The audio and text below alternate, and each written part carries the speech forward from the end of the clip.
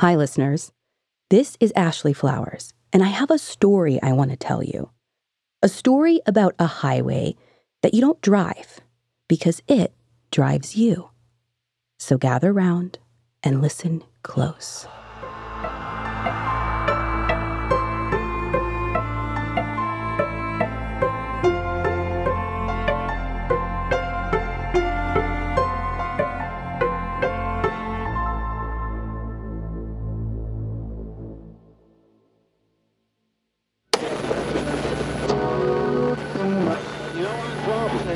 Hey there, the name's Lauren, and thanks for tuning in. This is a story about me. Listener discretion advised. This isn't going to be a happy story, so if you're looking for some wholesome and uplifting content, then go back to watching videos of dogs and babies on YouTube or whatever, because you won't find wholesome and uplifting here. I guess you could call my story a tragedy, but not like a sad romance movie kind of tragedy. More like one of the old ones. You know, the ones where an audience watches the main character make a terrible decision, yet she's completely oblivious to how bad she's messing up her life? Yeah, that's this. I think they call that tragic irony. Anyway, life's been tough recently. Well, no, life's been a huge pile of shit recently, if I'm being honest. After breaking my leg in a skiing accident with no insurance, I've been practically drained of any savings, which means once again, I'll have to delay going to college and still work my job at the mall where Sharon will be asking why I haven't left yet and consequently blame it on my poor attitude and the fact that I don't smile enough. Shortly after the injury, my boyfriend left me, and I don't blame him. It was my fault. I mean, he was kind and smart, but obviously too tied down by a girl who's only got a high school diploma and can barely afford her rent to really follow his dreams of traveling the world and teaching advanced physics to students in Berlin. And I was too much work, ruined by my first boyfriend and traumatic abuse that left me, to quote my therapist, vulnerable and defensive, shutting out the few people who might have ever come close to loving me whenever I needed their support the most. And then, 3 days ago, my mom died. Police say it was an accident. She was going above the speed limit on that highway that passes through Mount Edith. This time of year, the mountain road is sleek with ice, so you could be going 20 under the speed limit and still wind up down a 100-foot drop. It's easy for them to explain how she died, but no one can tell me why. Why was my mom even traveling on that road? I keep thinking that maybe she was coming to see me, not like she normally does, but even then, you would have to go out of your way to take that old highway. I mean, my mom lived back in her hometown of Copp's Hill, so it's less than an hour drive west of Weird, but that highway splits through the mountains to the south. So I don't know where she was going. And another thing, my mom hated driving. It's the reason she always asked me to pick up her groceries whenever I'd come to visit. Well, that, and she knew I would never pressure her to pay me back. She was very much a stay-at-home mom, but not really in a good way. So, why? Why was she driving, and where was she going? I mean, there are some rumors, stories local to Weird, about the mountains and the abandoned highway, about even all the hikers who go missing and whose bodies are never found, about the highway calling people and those who drift away at the wheel or even purposefully steer off the road. But my mom wasn't like that. I mean, maybe she was reckless up there, but why? Now she's dead and I'm left planning her funeral and figuring out her estate, and I don't even have the first clue of what to do. Why did she have to leave her only daughter with no extended family to manage the grief and aftermath of her death alone? I had to trade some of my off days at work just so I could sort out all of Mom's belongings. I mean, you'd think a death in the family would be the one excuse to get some time off. Well, apparently not when your attendance and support is required during this busy season. And I would have called in sick, but I've received enough verbal warnings to know I'm a step away from being fired. You never realize just how much junk you have until you have to move it. It's worse when that junk isn't even yours.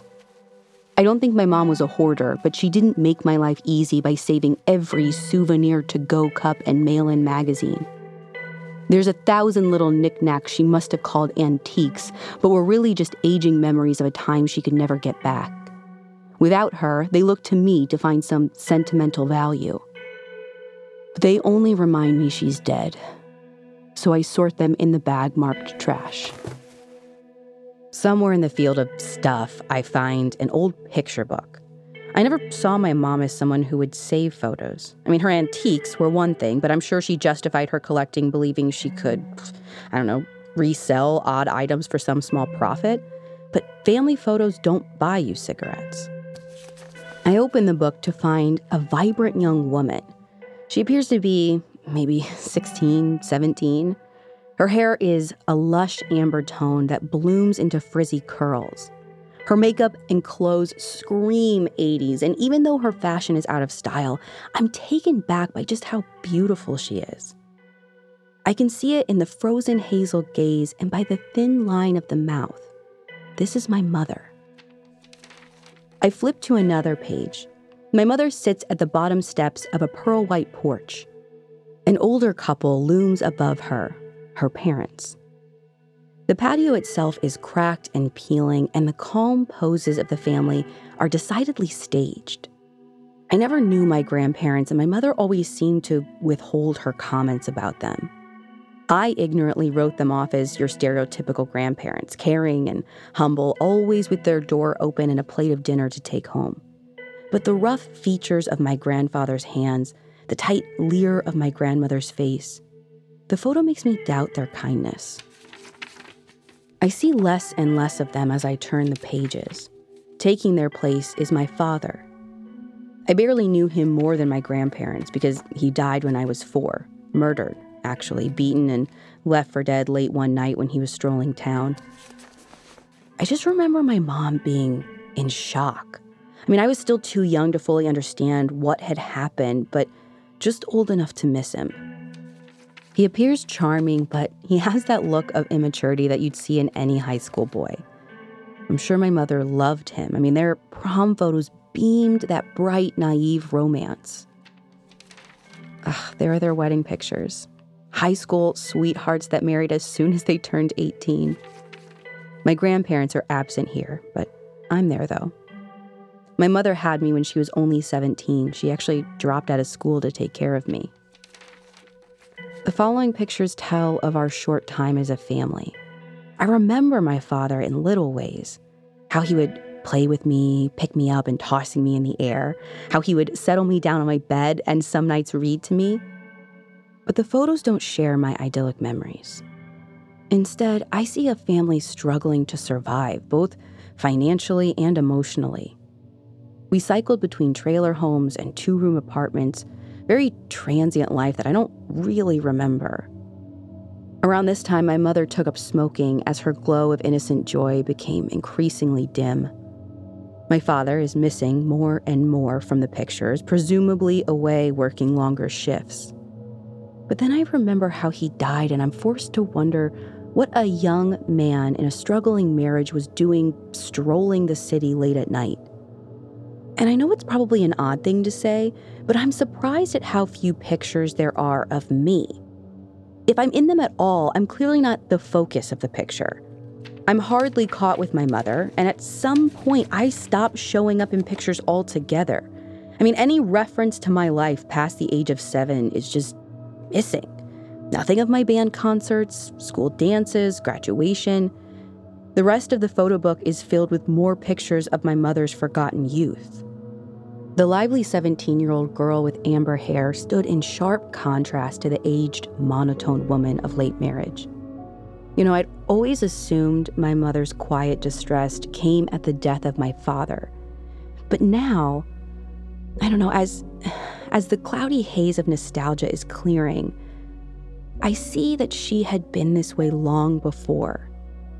When I think back to that, I can't help but think of Mom's frequent accidents and her several bruises. I mean, the present lack of Dad's image around the house. And I start to debate the meaning of her cold morning following his death. Was it really shock that I saw? Or was it actually relief? I mean, did she even really love my dad in the end? Or did she hate him? Did she feel ruined by him the same way I felt ruined after my first boyfriend? I don't know why she didn't talk to me about it. I guess I know why. It's probably the same reason I never told her that my first boyfriend raped me. I was ashamed. Of course she wouldn't tell me. Was she depressed? I mean, she had to be. She was beautiful and vibrant and had her whole life ahead of her, and then a man stole it from me, from her. What was she feeling before she died? Was she in pain? Was that why she was on that road? Did those stories get in her head? Did she go there? I wonder if she just couldn't bear the pain anymore. No, she wouldn't do that. She wouldn't do that to me. But how do I know? How do I know if it was an accident or if it wasn't? There's really only one way I can be sure. No more wondering or second-guessing myself. I drop what I'm doing and grab my keys. I'm only at a quarter tank of gas, but I won't stop. I can't stop. It's the only thing that matters now. I take the 30-minute drive southeast where the landscape bends higher and the turns wind closer. At last, I come to the exit and turn onto that damned highway. The sky is drowned of color as a heavy sleet starts to fall, showering my windshield. As expected, the road is rough, ridden with potholes and layers of wet, rocky mud. I cling close to the jagged walls of Mount Edith. On the other side of a flimsy guardrail is a deathly drop into nothingness, and the shadows of the growing storm only allow me to see so far before I hit a wall of black. The thin painted lines of the road are constantly disappearing, and I'm filled with panic as I steer each turn. A few times, I catch my car jolt in an odd direction, set off by a pothole or patch of ice. I feel like I've been traveling this road forever when I realize I have yet to see another vehicle. I'm both relieved and anxious at this point, but also dangerously impatient to get my answers. So I slow down to take a wide turn and come to a short stretch of road. I stop now because there, 50 feet in front of me and at the edge of my brights, is the exposed railing, the exact spot where I wasn't going fast on the turn. She couldn't have gone fast on the turn. I slowly bring my car forward and examine the scene. I can see the splintered guardrails, the fresh tire tracks leading into darkness, and the signs. There's a pair of bright yellow turn labels pitched high where everyone could see them. Why? Why would she do it? Why would she do this to me? It's because she doesn't love me. I pound at the wheel. I want to break it, to break her and break myself. The tears start to come and I blast the radio. There's nothing but a sea of static. I want to drown my thoughts in it. I want to be lost in the sound, lost and far away from here. But my thoughts speak clearer over the static. Clear enough where I realize it's not my thoughts at all, but the voice on the radio. Hey there, it's me, Lauren. Well, technically you. What the hell? Listen, this is weird, okay? I get that, but you just need to listen. Calm down and we'll get through this together. I've lost my mind. We've lost our mind. But I mean, hey, that's just spoiled milk for our list of shit gone wrong. But I'm here for you now. Or we're here for each other. And you want to know the funny thing? I'm the only person who's ever said that to you and meant it. You don't know. I don't know? Girl, I am the only one who knows. Dad died, grandparents never there, first boyfriend, screw him, new boyfriend ditched you, and mom? My mom was sleeping and speeding and got into an accident. Don't lie. Come on, we're not stupid.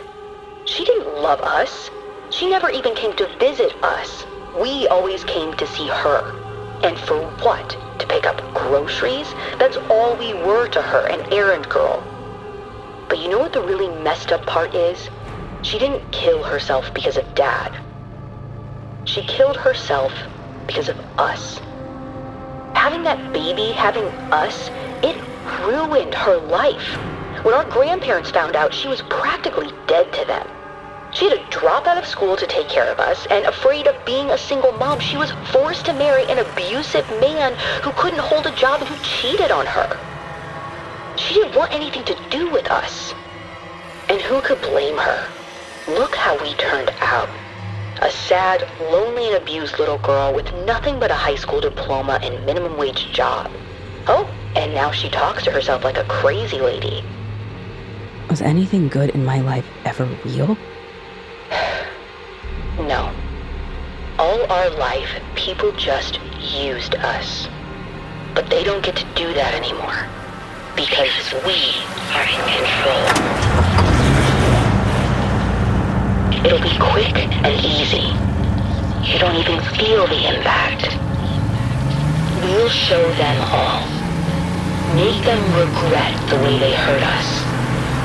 We'll finally be happy. We'll be free of our pain.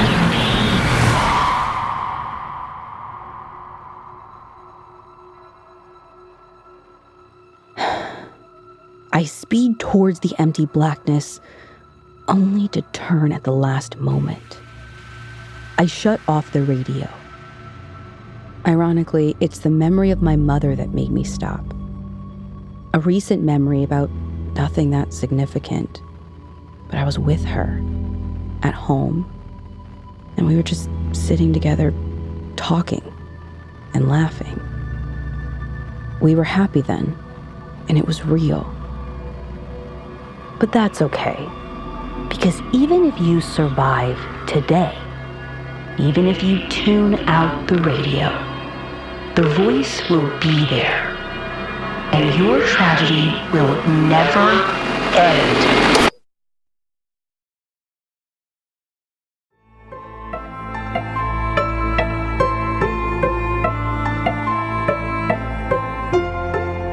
This series was produced by Ashley Flowers and David Flowers.